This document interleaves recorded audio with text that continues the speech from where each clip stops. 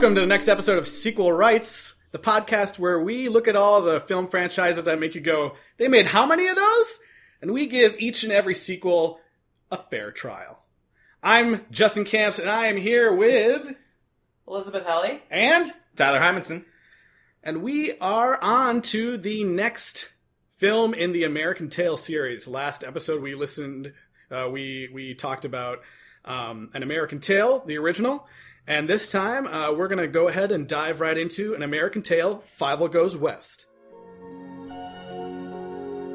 Once upon a time, a little mouse made a big journey. But got lost along the way. He found a land of enchantment. Mama! A land of new beginnings. What's that over there? Well, that is more America. Can we go see it? Someday you will come true. Now someday is today. As Steven Spielberg presents An American Tail, Fievel Goes West. The further adventures of the Mousekowitz family. As they meet old friends. Get me out of here! Tiger! And new enemies. What do we have here? It appears to be a young pioneer. From the mean streets of New York City. I see you're missing an eye, Pilgrim. That's right. I'm talking to you. To the wide open spaces where a young mouse can stand tall. It's too tough, kid. Get out while you still can. Where dreams can come true. Someday I'll be a big star. Where's the girl you left behind? All right, so this is the second of 4 movies, right, in the American Tail Spoilers. franchise? Yes. Well, we talked about that last episode, I'm pretty sure. Yeah. People want to know how many episodes there's going to be. They want to know how much they're in for. That's right. So this one is called An American Tail, Fievel Goes West. And let's give a little bit of background on this movie here. So first one comes out. It's a huge success, right? I'm pretty sure at the time it was like one of the most successful animated films. Most successful non-Disney. Okay, animated non-Disney. film. Okay, that's a pretty good caveat. Was eventually beaten by Land Before Time. Yes. But yeah, most successful non-Disney animated film. Disney was shaking in their boots, you know. Yeah. So. So that American Tail comes out, and Spielberg is like, holy shit, I need to make more of these goddamn movies.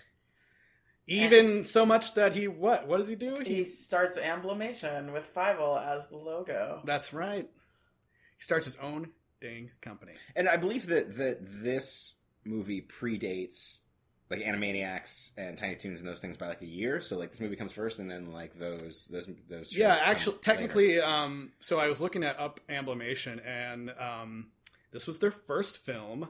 The big kickoff, there was actually lots of news reports and stuff about Spielberg starting his own animation house, and they were located in England, I believe. It wasn't a US-based Sure. animation company. And I'm pretty sure they made only 3 movies total and 2 TV shows, and I don't think that the TV shows you're talking about are included. No, I think that Animaniacs and Tiny Toons were just straight up Warner Brothers. Yeah, those were still Spielberg. Steven Spielberg presents. Yeah, Yeah. but they weren't part of Amblimation. Well, let's get back to the movies that Steven Spielberg and Amblimation made, which is Fievel Goes West and American Tail. Yes, that is the first movie they made. Funny story, when I was looking up Amblimation, they were actually planning to make a animated Cats movie. Yeah, I saw that. The Andrew Lloyd Webber cat. And it was in some of the news promotions for Fievel Goes West, but that never happened. That would have been also hilarious. Would Tiger also be starring in that? I hope so. Potentially, Tom DeLuise is in Cats. I bet he would have made I guarantee he would have made Animator's cameo where he's like in the background. Yep, totally. So so American Tail, Fievel Goes West comes out 1991. It doesn't do as well as Well, we'll talk about that after. Doesn't do as well. Let's go into the Okay. Well, you guys want to? Yeah, I think that on the surface it makes a lot of sense. We were talking about how in the framework of a franchise and setting up the things that we really liked in the original American Tail were taking this immigrant story, kind of giving it this fairy tale attitude, and going west is a continuation of that immigrant story. It's something that's not forced. It's not it does on paper, makes sense as the next step in a franchise. Yeah. Although, I don't know if we want to get into plot points just yet, but they weren't incredibly creative in terms of their motivations for going west. Yeah, why don't we... It kind of just throws out the first movie. Why don't we dive into the movie? Here's a quick, very brief synopsis here on IMDb. A family of immigrant mice decide to move out to the west, unaware that they are falling into the trap perpetrated by a smooth-talking cat. And yeah, that's basically the movie. That's basically it. I mean, the first, like, they start out with the movie. It starts with, like, there's a really fun, like, CG, like, dream sequence where Fievel is just messing people up. Yeah, he is like, okay, within the first 2 seconds of the movie, he's shooting guns all over the place, killing cats with abandon. Right. Which it seems like later on in the movie, like, I don't know if it was, I mean, this is also spoilers, but, like, that's the most violent it gets. It's like, I guess because it's a dream sequence, they can get as violent as it is, because it moves to slingshots afterwards. Yeah. I guess I was shocked that he was shooting. I mean, I don't have any of you guys seen this movie beforehand? Yes, I saw it as a kid, for sure. I mean, as I said in the previous episode, like, in my mind, it's Back to the Future 3. I didn't know the differences. The main song, the Dreaming Dreams or whatever, that kind of came back to me as she was singing it, but other than that, I don't remember much. Yeah, I remember seeing it as well, and I feel like I remember seeing commercials and stuff for this all over the place back in the day, because it was 1991, it would have been in elementary school. Seeing the stuff during Saturday morning cartoons. Yeah. So I think that dream sequence is basically telling you, okay, Fievel lives in New York, and like most kids of that time, he's into these Western... he happened upon a comic books or stories, or heard actual human children reading Western books or stories, and he's totally into it now. He's into this character who's also a real person, Wiley Burp, the sheriff. Well, yeah, because I think they showed that he was reading like some sort of comic book, basically a comic book, but kind of like a news. Yeah. I mean, it's like a news magazine. Kind of thing. So he's totally into the whole Western thing, and the Mouskowitzes are not doing well financially. Yeah, like they complain about like, oh, like I thought America was going to be way better. And it turns out there's no opportunity at all. It looks like they're living, basically they're living in a box. Yeah. And it kind of looks like they have a worse time than the cats are still they had in Russia. Yes.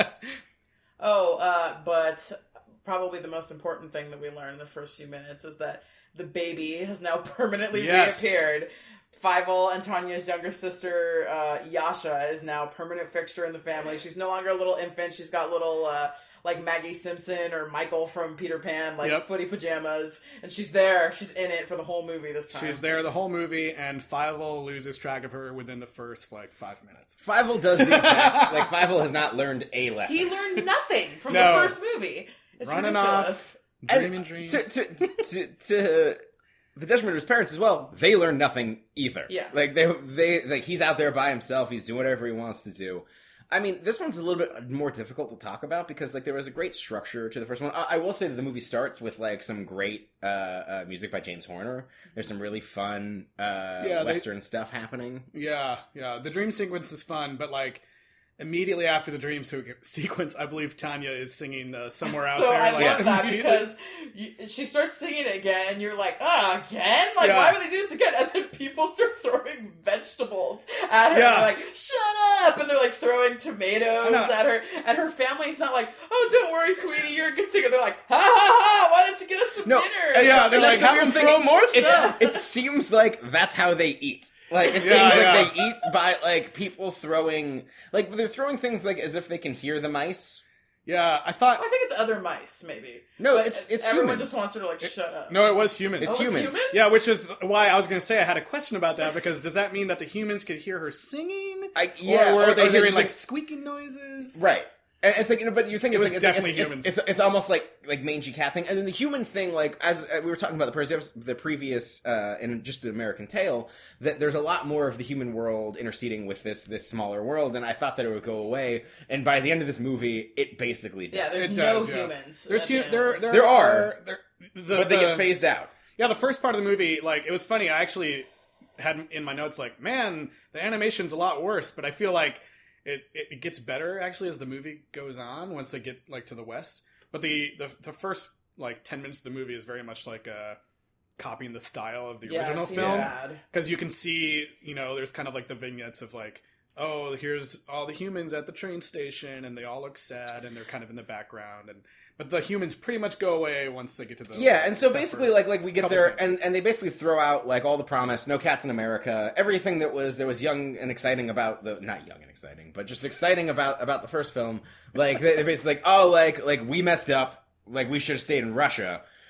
Enter the most absurd plot point that any villain could ever throw together. So it makes me so sad that these mice are so dumb, because in the first movie they fall for a cat dressed up as a rat, right? Which but that was pretty. That was more convincing. We as an audience fell for it because it was extremely misleading. This is like a whoosh. Like an incredibly crappy wooden puppet with like visible strings that this evil guy named Cat R. Wall is controlling. Like played by Pinocchio. the great John Cleese. Yep, doing some fun work. Like he is an interesting villain. But the mice fall for this Carnival Barker, you know, wooden puppet saying, "Come to the West," you know. Well, after these cats have decimated their neighborhood.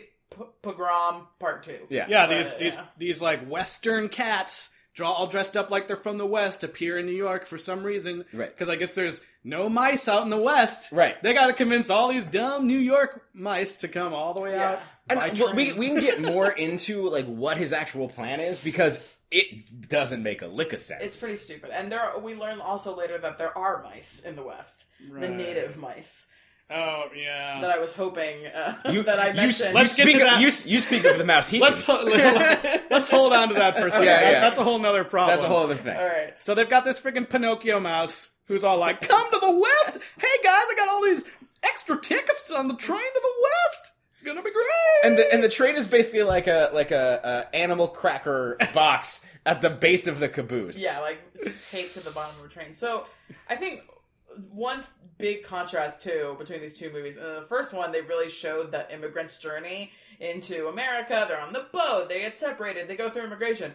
This one, they do not show with the typical American journey, like, you know, it should have been a wagon. Yeah, there's already a train heading out. It should have been a journey in the wagon and, you know, dysentery, like, Oregon Trail type, like, you know, obviously great. Not to Oregon, you know, to the West, but, yeah, it was very just like, okay, just get on the train and get them there so we can start the, you know, this Western town stuff. Forget the journey, forget the experience. It's just very, like, let's get them there.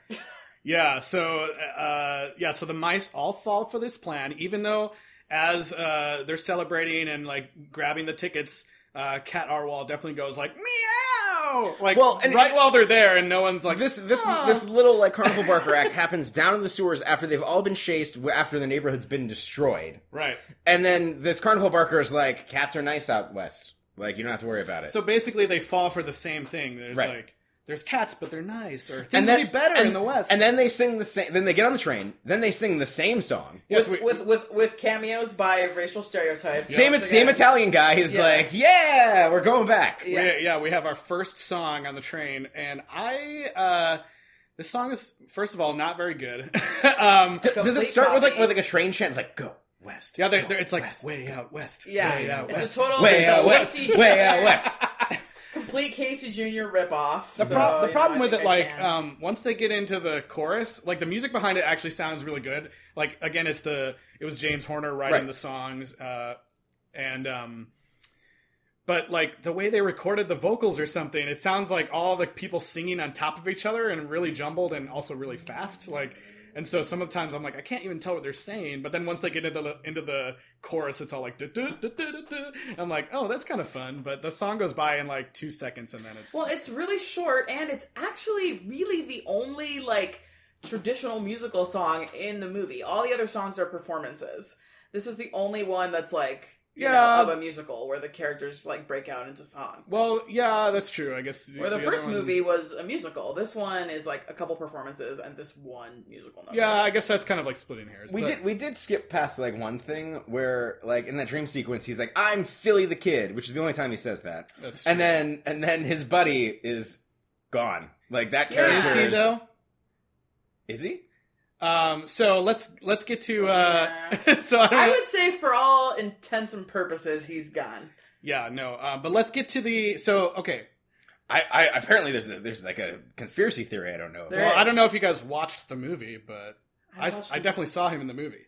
It's like a reuse of animation situation. He's there. Yeah. But anyways, okay, so they're all on the train. Everyone's there except for Tiger, who again is back. Tiger is back, played by Dom DeLuise. Oh, we also get a scene where his girlfriend breaks up with him to go west. Yeah, Tiger, Tiger's girlfriend, played by Amy Irving, as like the alley like cat with a heart of gold. Yeah. Yeah. She sounds exactly like Slappy Squirrel from Animaniacs. Yes. She leaves ahead of them, and then Tiger comes back and has missed the Moskowitz is leaving. They left him a note because apparently they can write in a font that's large enough for Tiger to read. Yep. And then he tries to catch the train, and he gets bounced around, and he gets scared by like 7 dogs. Yep. And then he gets on he's on their train, but he lands in the dog car or something, right? Well, like he goes through this really like Looney Tunes type sequence that feels uncharacteristic. Like it's one of those things that's completely out of character with the first movie. But this is like the whole movie is like but it's yes, absolutely correct. It's the first taste of like, oh well, this is wildly different. Like it feels more like an Animaniacs, Tiny Toons type wacky comedy thing where he's falling from 200 feet, getting bounced around like a pinball. It makes pinball noises, and then these things happen. Like it's like this movie's setting a different tone, which jars with. As we were saying earlier, that the animation style was trying to make it fit with the previous movie. Right. So it's kind of this really strange, like we're watching like a Looney Tunes movie now. Yeah. He bounces from the trains, lands in the water, and what's in the water? A dogfish. Which is horrifying. I was really upset with this movie because I was trying to count all the like cat puns, and I just had to give up. Too many cat puns, and then later there's dog puns. It's not even that there's just a dogfish. Dom DeLuise goes, dogfish. Yeah. And then the very next thing, he's getting caught with a bunch of catfish that actually go meow, meow, meow. Yeah. That dogfish was terrifying, by the way. It looked like the radioactive fish from The Simpsons. Like it was very frightening. Blinky is a national treasure. And there's nothing terrifying about him. Sure. Let him into your heart. Yeah. So let's just skip to them getting to the West. Yeah. Well, I'd love to do that, but Fievel does the same shit where he leaves and he's like, like in the first one he's like, I want to see the fishes, and I guess he doesn't say this. I guess he wants to go see the cows. I guess rest of the train. Yeah. He overhears the evil plan. Well, so he leaves his family's area for no reason. Yeah. Like does a harrowing thing across the undercarriage of the train. Gets to the cow car, where all of these cats, the main cat being voiced by John Cleese, are playing cards, and they're playing cards as a device so they can unveil their evil plan. That's right. Which is dumb as shit. Yeah, what is his evil plan? His evil plan is to have the mice come out west and help him build his town. And really, though, I think it's only to build the saloon. Like, it's not even the whole town. Right. They're gonna build a saloon, and then we're gonna make them into mice burgers, right? Mouse burgers. Mouse burgers, yeah. Mouse burgers. Now, we can't just eat them, wholesale like they did before. That was a New York thing. Now that you're going out west, you gotta, grind them up and make them into a patty before you eat them. Yeah. This was the really gross scene where he's like slathering butter all over. Yeah, that's correct. That's correct. And he's doing like a compelling like villain thing. Eat that butter. Yeah. Where he's saying like oh, I want to eat you so bad, but he's like but I'm so civilized. A smart man wouldn't do this. And he's like, oh, but you're so delicious. He's like, oh, but a good businessman would never do that. Yeah. And he does do something that's genuinely kind of terrifying. What is it, the flying R's? What they call it. plot. Oh, yeah. Of where he lets Fievel go because he says, "Oh well, a baby mouse. Like I can't let him know our plan, but they'll be looking for him, so we'll let him go. It'll be fine." And he makes it seem like he's kind of a good guy, and then Fievel, like a dumb fuck, is like, "Thanks, Mr. Cat. Like you're the best." And then they send a spider who's wearing 8 different cowboy boots, voiced by John Lovitz, out underneath a chain then he calls everybody out. Like, the John Cleese goes, "Mouse overboard." I think he says mouse overboard. Yeah. A train. On a train. Yeah. And then this spider, like, is underneath the chain and then throws Fievel off the train so that everybody sees him get thrown off the train so he doesn't disappear, which is actual villain shit. Like, that is a good plan. That's true. Which is why it's so upsetting that his actual plan sucks so much. Well, yeah, and I just want to mention that the spider is named T.R. Chula, which, you know, since there's already so many racial stereotypes in this movie, they should have just made him Hispanic. Like, they should have just got Cheech, and he could have been like, "It's me, Chula," you know? Like, I don't know. Instead, we got John Lovitz. Yeah, racial stereotypes aside, the puns are the thing that's killing me. Yeah. I know. Oh, we forgot to mention that when it's decided that the family's going to go out west, Fievel performs some kind of black magic and takes his hat and, like, oh, his hat is magical. Hat magically reverses itself into a white cowboy hat. Right. And he wears it like that for the rest of the movie. That was so unbelievable. I guess I can't make. I was about to do like a Westworld joke, but I guess I shouldn't get into Westworld spoilers on a. No, don't do it. We'll get emails. Oh, like a white hat? Yeah. You know where I was going. Yeah. You know where I was going with this. So they get to the west. They get to the west. Fievel gets stranded again. Oh yeah, so he's like now just like in the desert wandering around. Yeah. Like, and it's so funny because the family's reaction, the mom is pretty much the same reaction, like, "Oh, my baby, blah, blah, blah." And the dad's like, you know what? He'll catch up just like he always does. Well, because he remembers from the last movie that he found his way there. Yes, but this, again, seems like quite a stretch. And the sister, she didn't even say anything this time. Yeah, she's too worried about her music career. Yeah. And it's really weird. Like there's a weird, care. like her subplot is really shoehorned in and clumsily handled. I liked that Tanya had her own story this time. I love that she has her own story. But it's a dumb story. No. I just hate her family reactions to it. She has all the good songs.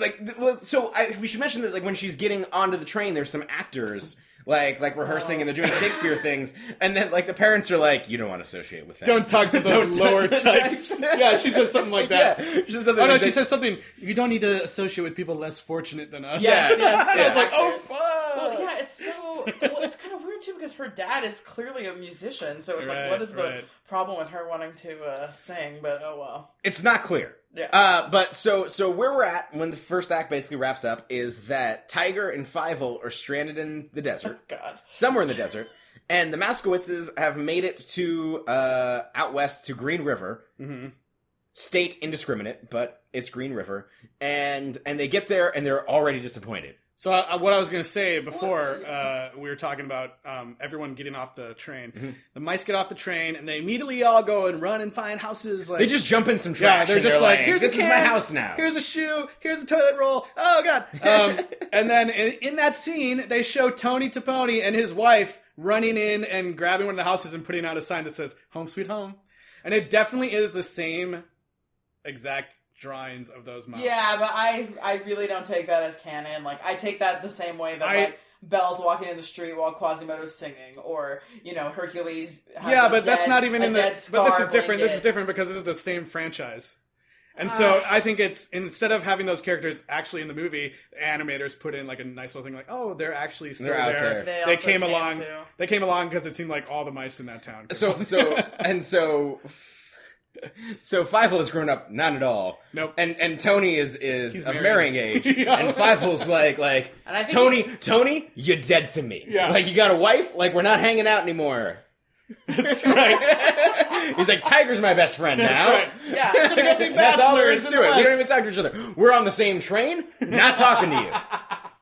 Exactly.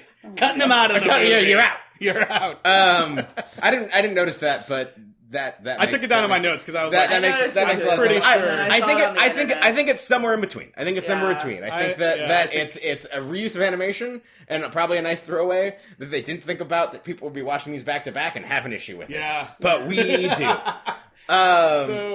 Let's get into what I think is one of the most horrifying things in this movie. Sure. So like you guys said, Tiger and Fievel are wandering the desert now. Yep. Somehow they're both in the desert. Yep. And like any good desert film, people stuck in the desert, you start to see mirages, right? Yeah. So of course, first thing Fievel sees is like his family off in the distance, and they're all like, Fievel. Because mirages sound like ghosts. It is established. And he's doing optical illusions. He's doing his thing. Also have reverb effects. That's right. They're like getting closer. He gets closer, and he goes, Papa, or no, he says like Mama, and hugs the mom, and like you see all the Moskowitz family. They look normal, and then a second later, they all start to melt in these horrifying. Like, no, it's this horrible, like deforming, like Salvador Dali type animation. And then stretch out. Like they melt and then stretch and then they're cacti. And he goes, Youch! Yeah. Like he didn't notice he was hugging a cactus. A cactus beforehand. I don't know why I said that. But I rewatched that scene a million times and even tweeted out a photo of it because it was so terrifying. Because their faces look creepy. There's another thing that I found more terrifying in the movie, but we'll get to it when it comes up. Okay. And then Tiger's also wandering, and I think he sees a mirage of the Miss Kitty. Of Miss Kitty. Yeah. But then they both see a mirage of each other. Well, do they? Well, yeah, that's what I'm saying. They think it's a mirage of each other, and they just walk right by. Oh no! So Fievel and Tiger. Yeah. Like they see each other, and then they're like, "Hey, Mirage, Tiger. Hey, Mirage, Fievel." That was like the saddest part. Yeah, and then they just pass each other. I thought it was going to be one of those things where they pass each other, but then right when they get past each other, they're like, "Oh, wait a minute, that's not a mirage." They didn't. They just kept walking and they do a double take. Yeah. So Tiger keeps walking right along until he runs into some very interesting mice. Interesting. Who wants to tackle this one? Well, I just want to say that I did call the this Snyder my family prediction. wants to tackle this one. That's terrible. I did say that I hoped the second movie would, explain about the native field mice and their plight. We didn't quite get that, but we did. This is exactly what it is. Native field mice. I'm right that they are the Mousehekins, correct? They actually say that? I believe so. I don't remember that, but maybe.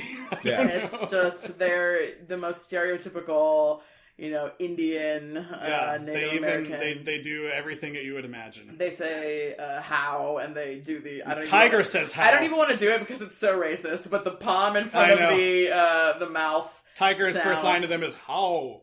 Are you doing? Yeah. And I was like, why? It was so bad.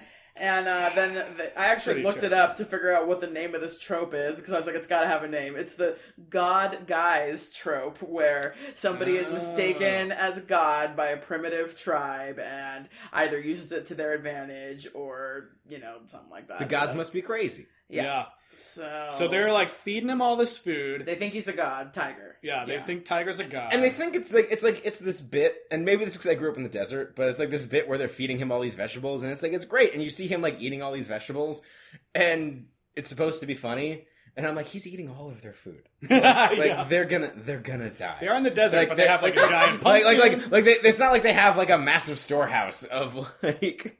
There's not plenty. Like, they have to scavenge and move. I'm thinking way too much about the actual plight of these. They seemed fine with it. Mice. They seemed fine with it.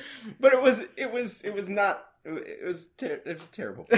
Anyways, so Fievel then comes upon the tribe, right? And he gets captured by a hawk. They shoot the hawk down with fireworks.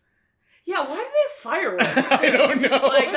Because anybody knows that Indian reservations sell fireworks. It's just because they didn't want to show them with like flaming arrows or something? Or... I mean, we already had guns earlier. No, they could have just given them flaming arrows. Why would they it is the awful thing that Indian reservations sell fireworks. I don't even know. Probably, and fireworks look cooler in the animation. I don't know. But no, anyways, they shoot it down with fireworks. The reason I will say that the thing that is cool about and it is a cool looking scene is that they have Tiger like hung up on a spit. They're gonna cook him or whatever, and there's a rock formation that looks just like him.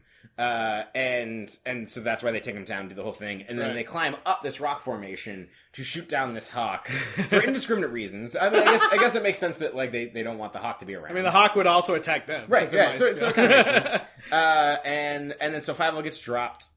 He gets dropped and lands in like a thing of water, and then immediately like Tiger picks up whatever he's on and puts it in his mouth. And starts eating him. I forgot. This is relatively horrifying. Yeah, and like I think one of my favorite lines in the movie, I marked this down, like Fievel is inside his mouth, and the first thing he says he goes, "Oh no, I'm in a mouth." And I had to pause the movie because I was laughing so hard. Because he says it so earnestly, like, "Oh no, I'm in a mouth." I'm in a mouth. Yeah, he grabs onto the uvula and makes Tiger, cough him out or whatever. Yeah. But they talk to each other, and Fievel's like, I gotta go, keep going out west. And Tiger is, even though he knows his girlfriend's out there, he's like, I'm just gonna stay here and keep eating. I don't want to be rude to these guys. I don't know if he knows for a fact that his girlfriend's in Green River. I don't think he knew. Does he? Yeah. I thought she said I think she was No, just she said she's just leaving out west. Okay, I don't think that he knows for a fact that she's in Green River. Yeah. And it's only, that's later. But still, rather than accompanying his child best friend to find his family, he says, I'm just going to stay here. Fievel's like, I gave up Tony to Pony for this? Yeah. And then Fievel's like, well, how am I going to get there? And he's like, I've got an idea.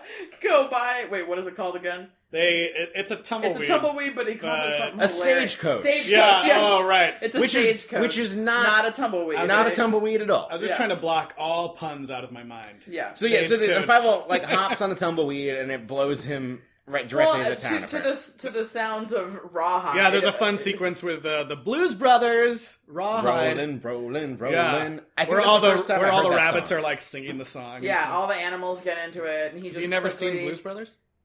I mean, not when I was 7.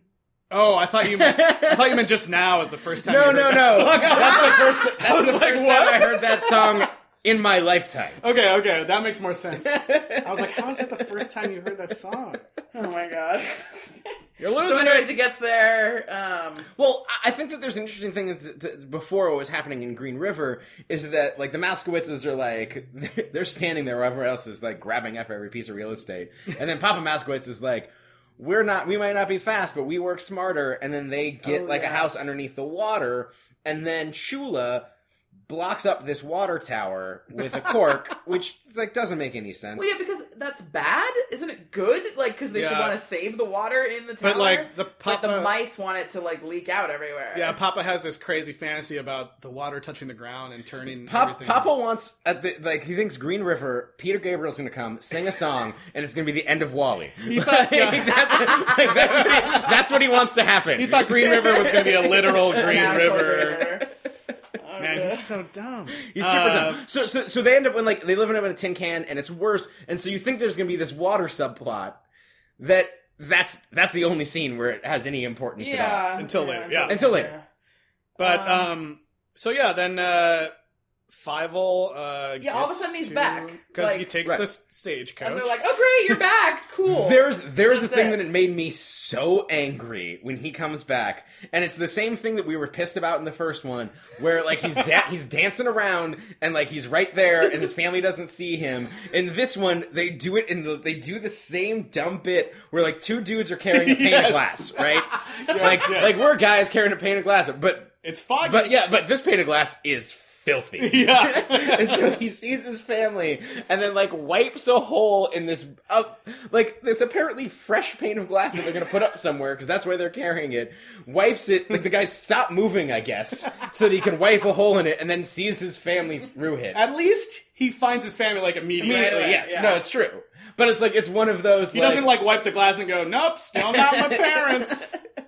Just more cacti. Yeah. I mean, I guess it's kind of good that they went with a different plot rather than, well, he's lost again for the whole movie and that's the plot. Like, this time he just kind of got miniature lost, like, 2 times. For a third of the movie, it's the same plot. Yeah, but I don't know if it would have been better if it was Lost was the whole thing I'm again. not like saying that. I'm saying Bound 1 and 2. You know, like did they really get lost again? Yeah. Anyways, but so they're all reunited and they're all happy again, and then we see Tanya we find out that Miss Kitty has been brought there by Kat R. Wall to perform at the saloon, and she's mad about something. Yeah, we see the mice are building the saloon, and then we go inside the saloon and see all the cats are in there.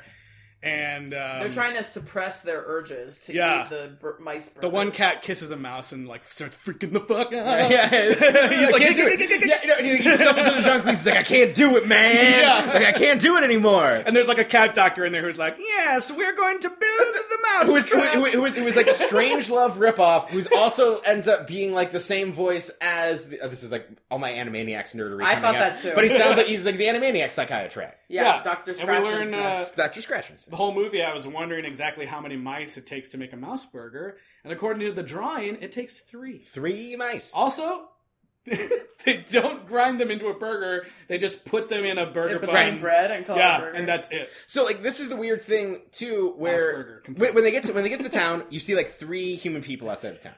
Then you get inside the saloon, which is built at this point, right? Yeah. Well, they're currently building it. Yeah, but like, it's pretty much built. Yeah, pretty much built.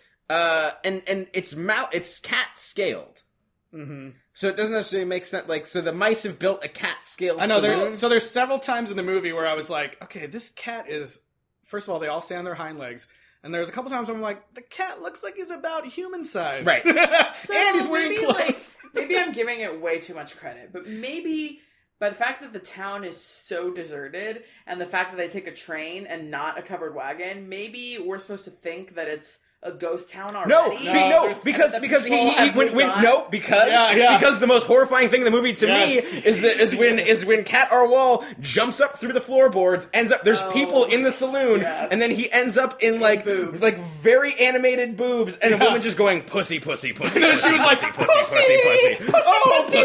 pussy. Yeah, like, pretty much. And it's just boob overlap. She grabs him, and immediately 5 animators had to do that. Yeah, and you don't see her face. Well, and then it's not even a joke. Like, it's just like, why is this happening? I forgot. I need a cat in my boobs immediately. Yeah, that saloon is like bumping, but then the rest of the time the town is completely deserted. Right. Well, they ran out of animation budget for people. Yeah. All right, so okay, forget it. I gave them way too much credit. I love. I see in your notes here just pussy. Because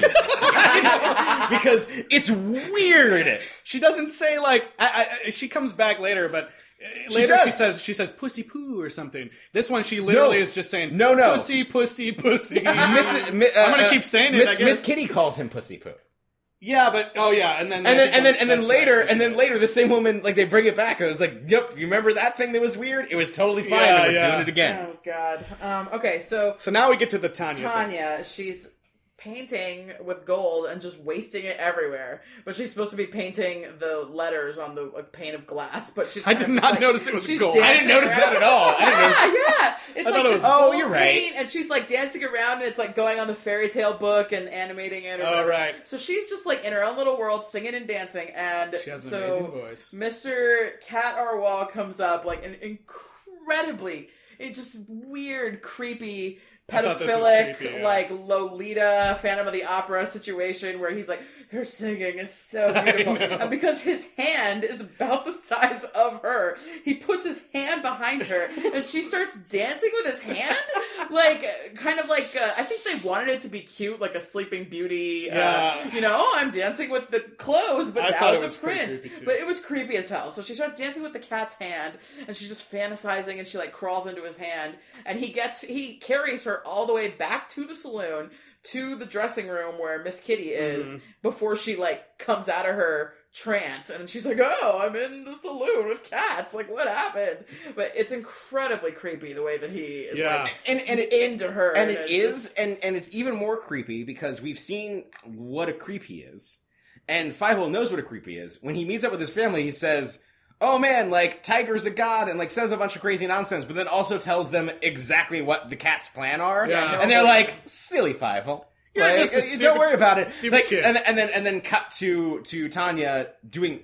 That's the context that whole creepiness happens under. It would be creepy in a vacuum. Yeah. It is creepy knowing that he is trying to kill her entire family. Yeah. So he takes her back, and, like, you know, Miss Kitty kind of takes her under her paw, as it were. Yeah. Well, Paints her up like a whore, and Yeah.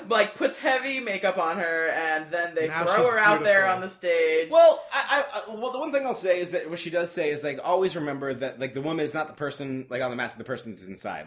Like Miss Kitty does, like, she's caring. legit. Yeah. Like Miss Kitty,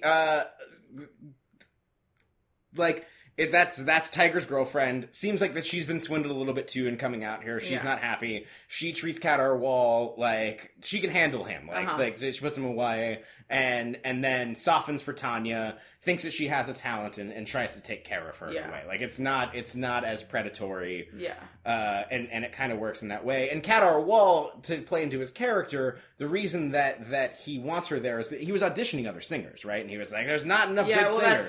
that same opera singer that they were terrible making actor- fun of. actor- Right, yeah.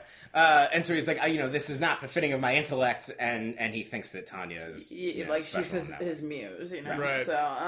So then she gets on stage and she immediately sings like a bumpin' western. This was my favorite song. Which it's a we've great song. only heard her sing these like sappy Yeah. ballads, and then she all of a sudden. But it's is, like this kind of like dun, this dun, dun, vaudeville. dun. It's almost a Dolly Parton song. Like, Yeah, it's it's really like good. a golden horseshoe. It's like a foot stomping. can And all the cats situation. are like into it. They're all singing, and that was my favorite song. Actually, It's actually like it starts out there, and it's like she has stage fright. She's scared, and Miss Kitty kind of gives her the confidence. She's like, and, somewhere. yeah, No, yeah, not that song. Not that song. But it's played with some real emotion, and you're rooting for her, but. The problem with that scene is that it's independent of the entire movie, where it's saying, like, she's chasing fame. Like, they're trying to shame her for doing what she's doing. And then, like, one of the best scenes in the movie is when she succeeds at this. Yeah. And then, I mean, her arc is her rejecting this. Yeah. Well, That's the insane thing about it. Is That's one of the true. more enjoyable songs is under the pretense of it being gross and weird, and no one else in the movie wants it to happen. Yeah. So, Fievel also happens to be in there while she's singing. He's being chased around by... John Lovitz is trying to cook him in a bottle, right? He confronts what's his face? Cat R. Wall again, and Cat R. Wall is like, screw you, whatever. And He kind of gets distracted by Tanya. Yeah. And then the spider is chasing him around while she's singing.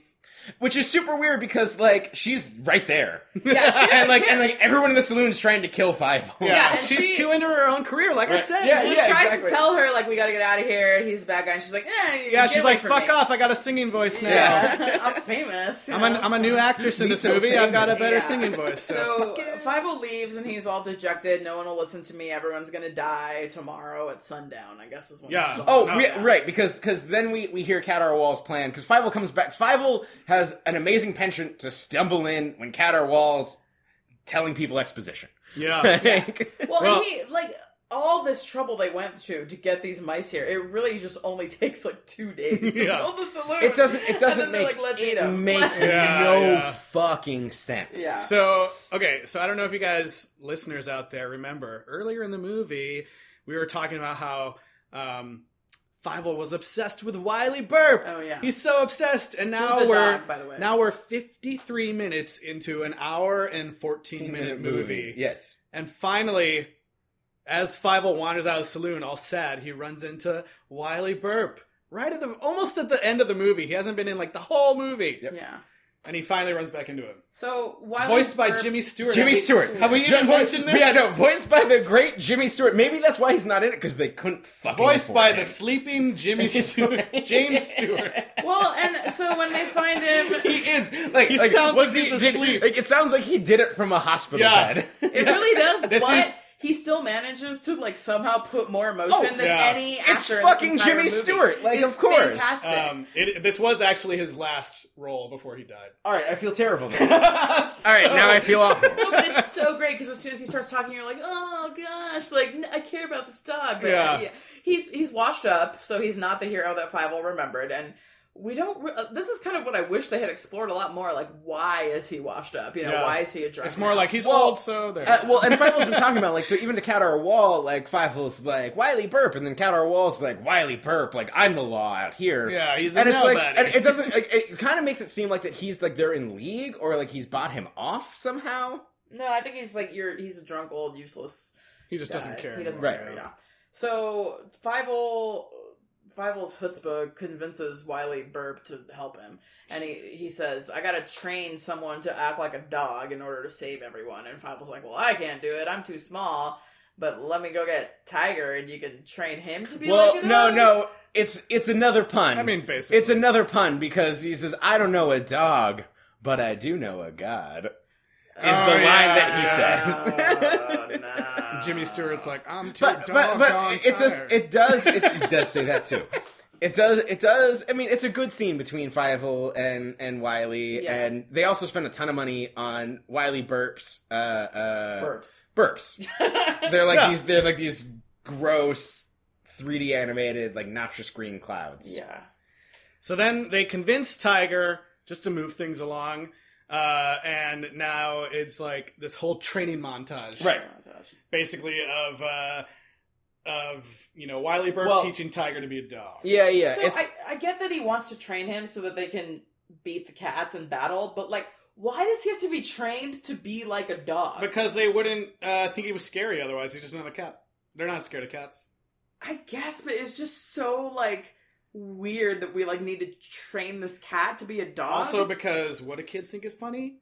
Things trying to be something they're not. Yeah. Especially a goofy cat trying to act like a dog, which I actually thought was pretty funny. And, during this whole sequence, I was thinking, like, okay, I think, like, if I was a kid, I would have thought this was, like, the funniest shit. Because, it's basically Tiger making a fool out of himself, trying to be a dog, and then Fievel in the scene laughing his ass off the whole time. Fievel's he's like, my friend's so funny. He's like, my whole family's gonna die. I know for a fact.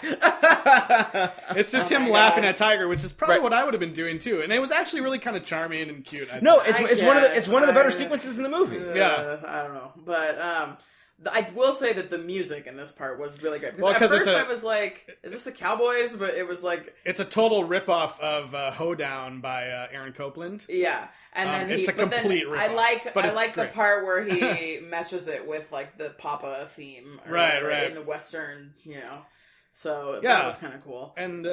there's this really, it kind of like builds, and he's like, oh, he's learning to be a dog. And then there was kind of this cool shot of them like kicking open this door, and then they're all decked out in their sheriff outfits. It's cool. And like there's a really cool, I want to mention just like as a technical thing of like, one of the main components of this is teaching Tiger how to bark. And they do it in a mine shaft, and there's this echoey thing. And there's this really cool, and the movie does a lot of things with particle effects that become very big in animation later on. Mm-hmm. But like with the burp, the reason that Fievel can convince Tiger to come out isn't because, hey, you're my best friend.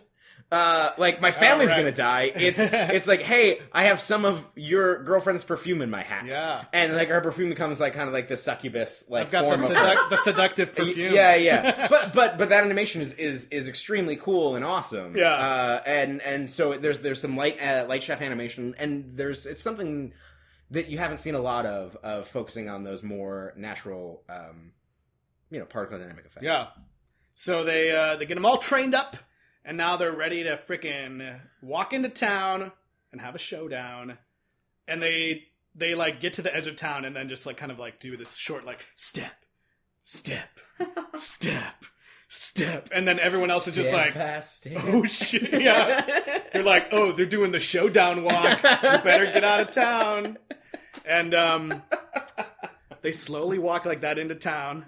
But as they get closer, they see that all of the mice are getting loaded into the top of the saloon, which is a mousetrap. Okay, so all the mice are in these bleachers, and the front platform is the mousetrap, and they somehow don't see it. It's because they're too like excited about Kadar Wall's speech or whatever. Especially like even the Moskowitzes, where Fievel was like, "This is what's happening." Yeah. So like. Kadar Wall starts his speech, right?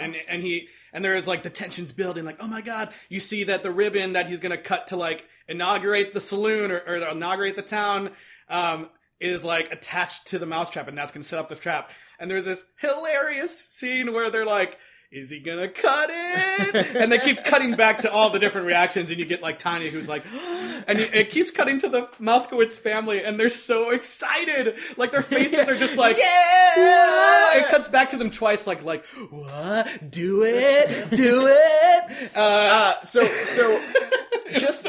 We're recording this in June of 2017, and I found this to be relatively terrifying. Of like a real estate person and a red ribbon, like cutting a thing, and like all these dumb mice being like, yeah, like it's gonna be great, yes, and it's just like, oh, this hurts too true. It hurts too true. Yeah, and then out of nowhere, someone shoots the frickin' giant scissors out of his hands. Not with a gun. Yeah. Even though we've seen guns in this movie. But with a slingshot? Slingshot? That's how you say it. Slingshot? And so they use their slingshots? Everybody only has slingshots. I'm not going to say it like that. No, because except for Cat Arwal with a gigantic gun, which comes out of nowhere. Comes out of nowhere. We got to pay attention to scale now, apparently. So the gun's gigantic, and Cat Arwal that's what that. I didn't even realize that's what was happening. Yeah, I wasn't thinking how dumb it is, because that's the one time that they cared about scale. Yes. So he's using a human gun. Yeah. I just thought it was a big gun. Oh wait, is that a handgun? So wait, that's why Fievel had the dream sequence. I don't know. That makes because then he has a pop gun after that, so it's a mouse-sized pop gun. Yeah. Anyway, so Cat Arwal has a giant gun, so which is a regular human handgun, but they're like kind of putting it on this like pulley thing to point it around. Yeah, it's almost like a mounted like gun on a ship or something. Yeah, it's pretty hilarious. Yeah. So some of the fighting ensues, but then like suddenly, everyone, they're all surrounded. But we see there's another hilarious moment that happens that might have topped the whole in his. Are you gonna sing it though? I can do it. Yeah. Okay, please. So this whole time, Miss Kitty and Tanya have been sitting above everyone on the roof for some reason, and from that vantage point, they somehow can suddenly realize that it's a mousetrap. And Miss Kitty's like, "Oh my god, it's a mousetrap!" And then Tanya, out of nowhere, like 1 minute teleports. Well, yeah, 1 minute she's on the roof with Miss Kitty. Second, teleports. She's on the back of the mousetrap, with all the people. Yeah, all the people are still standing there, like, "What's happening?" And repeal Obamacare. Cut the rope. And she stands there and she goes, "Oh, say, can you see? You're on a mousetrap." And then, as soon as that happens, everyone's like, "Holy shit! What the fuck? We're on a mousetrap! Oh my god!" And I was just like, that was another point. I had to stop the movie, watching it by myself, laughing because it was so dumb. It's the worst. It's insane. You're on a mousetrap. Okay, next time we go to a ball game or something, we're singing that. We have to go. Oh, say, can you see? That you're on a mousetrap, baby. It was too funny. But it was just like, so I want to give her credit and say that her plan was to sing the direction to all the mice so that the cat wouldn't immediately shut. Get the fuck out of here! It's a mousetrap! What are you doing? Why do I have to sing 3 bars of nonsense? You gotta leave! We're all gonna die! Because when he hears her singing and he realizes that she's down there, he says, "Don't set off the mousetrap, my muse is on there and we can't kill her." For some reason. So that I want to say that's why she decided to sing. Yeah, I guess. I don't know. But he actually does react that way, the thing that I hate about it is that you see Miss Kitty up there, like, as she's teleporting. You see they're next to each other, she teleports. Yeah. Then Miss Kitty's like, "Oh my god, it's a mousetrap. It's a mousetrap." She says it like 5 times, even though we've heard the plan 4 times already. We get it. There's going to be mouse burgers. Okay. So everyone, they get off the mousetrap. The next thing that happens, I think, is Chula somehow grabs Miss Kitty and is all like, "I'm gonna drop her off this roof." Yeah, because this spider can hold a cat. Yeah, totally. Wait, I think you forgot when Tiger and Wiley are being surrounded by the cats, and there's the lazy eye. It's some Quick and the Dead stuff. There's a cool shootout with lazy eye. We did not talk about you gotta give him the lazy eye because one of the main moves. Because it was dumb. Okay, I was trying to skip. The one thing that can stop them is the thing we established 3 minutes before. So the main move Wiley teaches Tiger is the lazy eye, which is really not lazy because it looks very labor intensive. Basically, it's like a Tex Avery Wolf ogling a female. Yeah. Like that's what Their it eyes is. pop out. I think it's basically just a way to give yourself a seizure. Is that's Yeah, what yeah. happens, kind of? Yeah, it's pretty bad. It makes you guys don't watch The Bachelorette, but for anybody who does, it's basically like the Waboom guy, where you're like, this person is injuring themselves horribly by doing Yes. this. You know what? I'm tuning for my fans. No Waboom. Screw you guys. Screw you guys. Okay. So, Only Leon likes the Waboom guy. Oh my gosh. No, I don't like it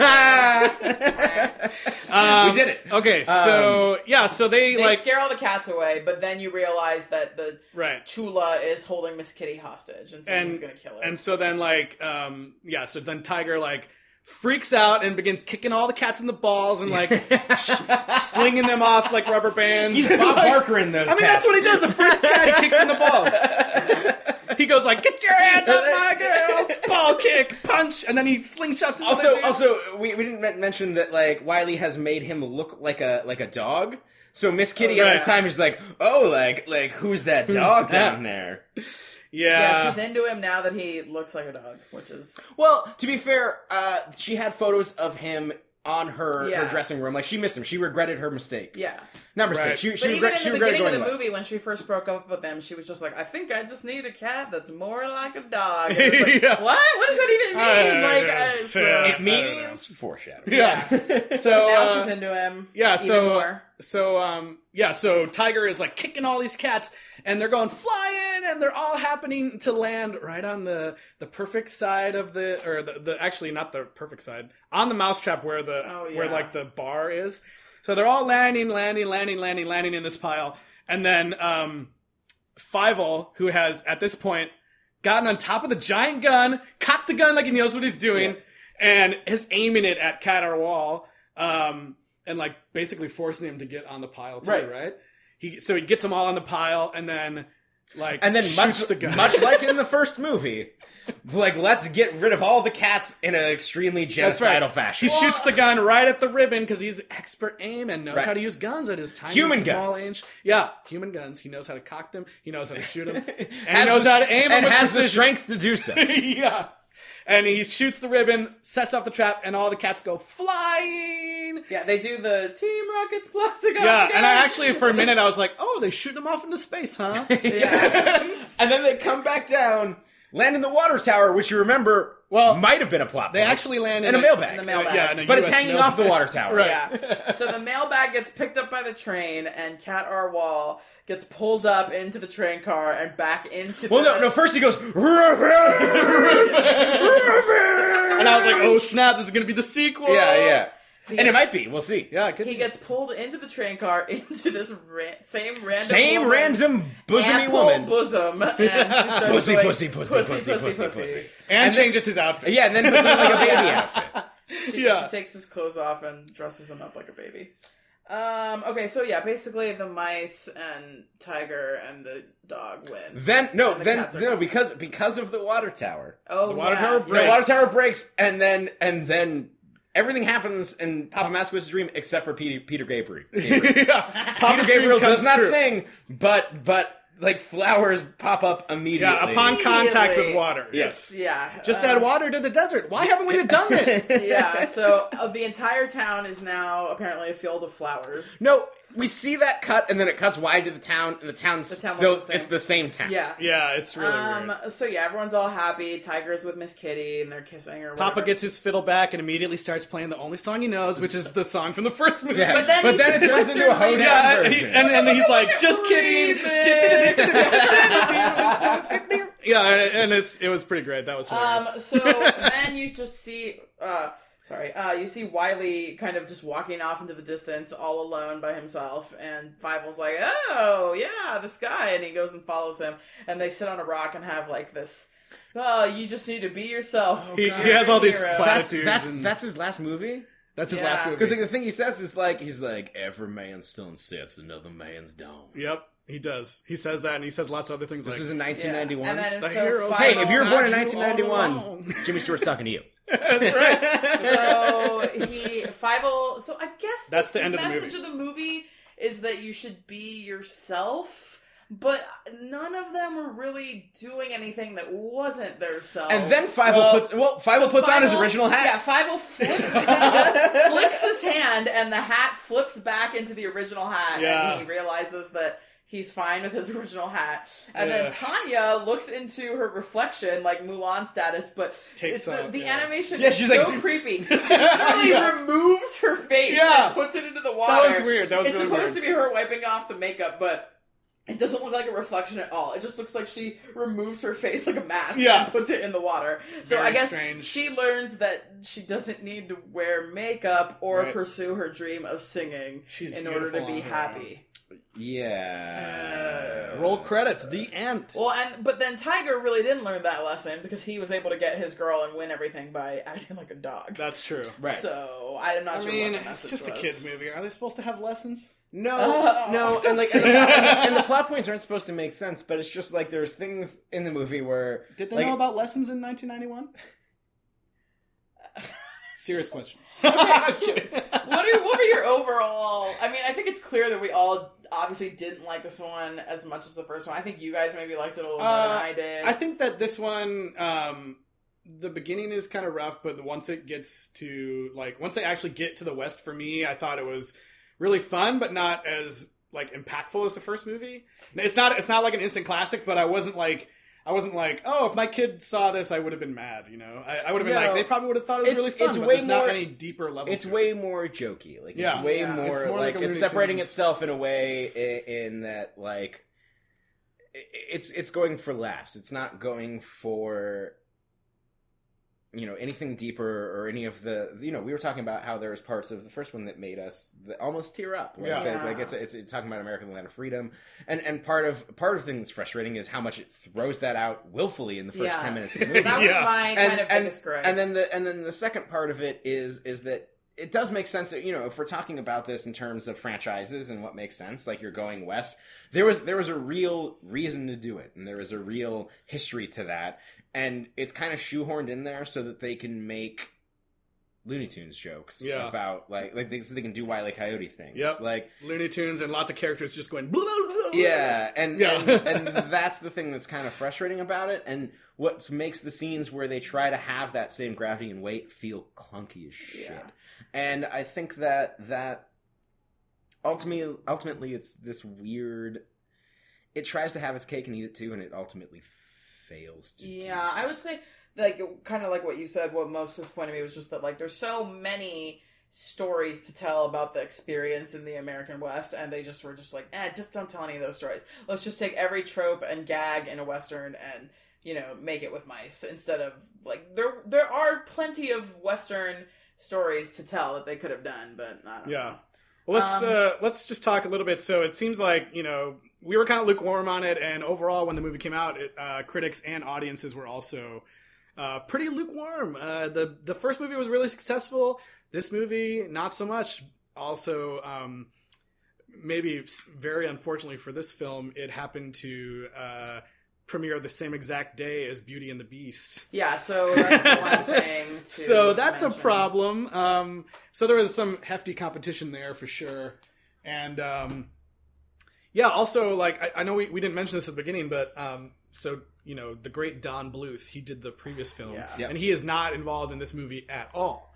He started it. Yeah, apparently. He was originally involved and then left due to creative differences, which and I everyone's favorite Googled word. everywhere to try and find out what the creative differences were. Probably they wanted to make a goddamn Looney Tunes movie. Yeah, I'm sure. So another thing related to Beauty and the Beast, and this is sourced in multiple websites, but I couldn't find from the horse's mouth source. But apparently, John Cleese actually turned down the role of Cogsworth in Beauty and the Beast, which was written for him. What? He turned it down to be in Fievel Goes West. Well, this was probably okay. Let's think that decision through. It was probably a bigger role in Fievel Goes West. Spielberg decision, he wanted to do it because it was a bigger role, and because maybe he thought he would get to work with Spielberg. Or American something. Tail was a big film at the time. I mean, it's a starring role as opposed to a supporting. I guess exactly, so, that's what but I was saying. Wow, he gets to be the main villain. Yeah. like hindsight, because that would have been great. Like, I bet he thought all those puns were really funny. David Ogden Stiers, who actually does play Cogsworth, he went on to become like a Disney staple. He is in like almost all of the 90s Renaissance Disney movies, and like still to this day gets to do stuff for them. So it's pretty hilarious. Tanya, her voice, Kathy Cavadini, is went on to be Blossom from the Powerpuff Girls too. So yeah, they actually, for the second movie, they got a bunch of the original actors back. The Fievel was the same actor, so was Tiger, and so was Mama and Papa. Yeah, all the same people. And then Amy Irving, who plays Miss Kitty, she also is an important role in Yentl, which the Papa voice actor is from Yentl too. And also, like, she was Steven Spielberg's ex-wife. Right. And he got married to somebody else, like, while this movie was being made, which obviously they probably didn't have to interact, but... Could you tell, Tyler, that this movie was co-directed by H.G. Wells' great-grandson? I did not tell that. I did. Simon Wells? That's true. That's real. I'm not making this. That's kind of awesome. Making this. So you're saying that you're saying that H.G. Wells' great grandson also directed We're Back. Yes, yeah, and the remake of Time Machine, or that's adaptation of Time Machine. That's Banana Towns USA. But both. The movie was co-directed by Simon Wells and Phil Nibelink, I think, which is hilarious. Phil Nibble. But they were both also involved with Disney stuff, right? Kind of. They did two they did Great Mouse. They were animators on Great Mouse Detective, and then they also did animation for Roger Rabbit. For Roger Rabbit, yeah. Roger Rabbit, yeah. So I tried to also find information on how involved Steven Spielberg was, which apparently is like not too much, but he was making this in Jurassic Park. Yeah. So I did find some story on the internet that said that the only main thing that Steven Spielberg did was come to direct Jimmy Stewart in the studio specifically. Yeah, there's actually a few behind the scenes documentaries online from the time period, and they all heavily feature Steven Spielberg, of course, because he's like one of the bigger names on the project. Yeah. But they do show him in the booth, studio booth, like with Jimmy. We'll tweet those out and post them out on social media. Yeah, we can put them in the show notes for sure. But yeah, so the movie comes out. It doesn't do nearly as well against Beauty and the Beast. It actually gets pretty modest amount of money, 20 million, 22 million, I think, domestic. Well, and I mean, Beauty and the Beast, like, oh my gosh. Like, okay, so the official beginning of the Renaissance is Little Mermaid, but Beauty and the Beast is the one that told you, okay, it's a thing now. Right, like, Little Mermaid wasn't a one-off, like, we're here, Disney's back, that kind of thing. And it's funny because in some of the behind-the-scenes stuff from 91, they still are talking about how, like, and some of the reviewers are talking about how, like, full-length animated features are pretty rare, and they were saying, like, it was actually... at that time, it's not like now where there's one every 5 seconds. Right.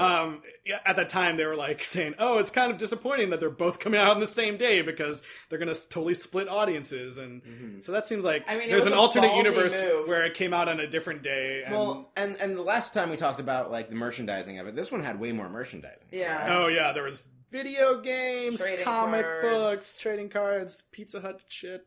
Yeah. Nick Jr. contests. Oh my god. All sorts of insanity. But yeah, what else? What else were we going to say? Oh, we got to talk about the penis. Oh, the penis, yes. What do you mean the penis, says the audience. That's me. I'm with you. I'm right there with you. So, funny story. We're doing all sorts of research on this. All I did was Google American Tail Fava Goes West, and it was one of the first articles. Yeah, so that in 2014, Jezebel posts this article titled, "Gah! There's a hidden dick doodle in American Tail." And it turns out that one of the animators put in, you know how there is all this stuff about there's a penis in the Lion King, or on the VHS cover of Little Mermaid in the castle, and like some of which there is, some of that stuff you're kind of like those are at least drawn to those peni are drawn to the style of the film, where this is like. I don't think that's the part. This is Peni. Yeah, look that up. I don't know. So yeah, this is literally someone drawing a doodle, like they said, of a dick. right. It's like a pencil scrawled dick pointing at Tanya's mouth. When the cat is like raising her to his breast. When she's got her mouth open singing, and then for a split second, there's a dick. Is it like it's like on the wall somewhere? It's like on his shirt. But it's not even like animated. It's just like a black outline, like cartoon. It's really funny too because drawing of a dick. Like, could you see it on the Netflix? Yeah. So the Jezebel article like posits that it might be a hoax because we can't really tell. But I went and I couldn't get it to actually pause on it, but you can see it. Just Justin Camp's. You can. I was doing this. The Dick Hunter found it. I know. I'm like, I see all dicks. You can actually see the black line pop up. Like there's clearly something there. I've got infrared sight for dick doodles. Why has it got to be black? Because it's a drawing. It's an outline. It's just fine, like guys. It's just like a pencil doodle. I don't know. But anyways, it's there. Never mind. Okay. You don't want to get into this. You don't want to get into this. The mice and the bees. We don't have. Yeah. We just don't. Okay. So what is the title? I'm done with this movie. Do you have anything else to say? No. Yeah. The movie was lame. Whatever. next movie. Okay. What is?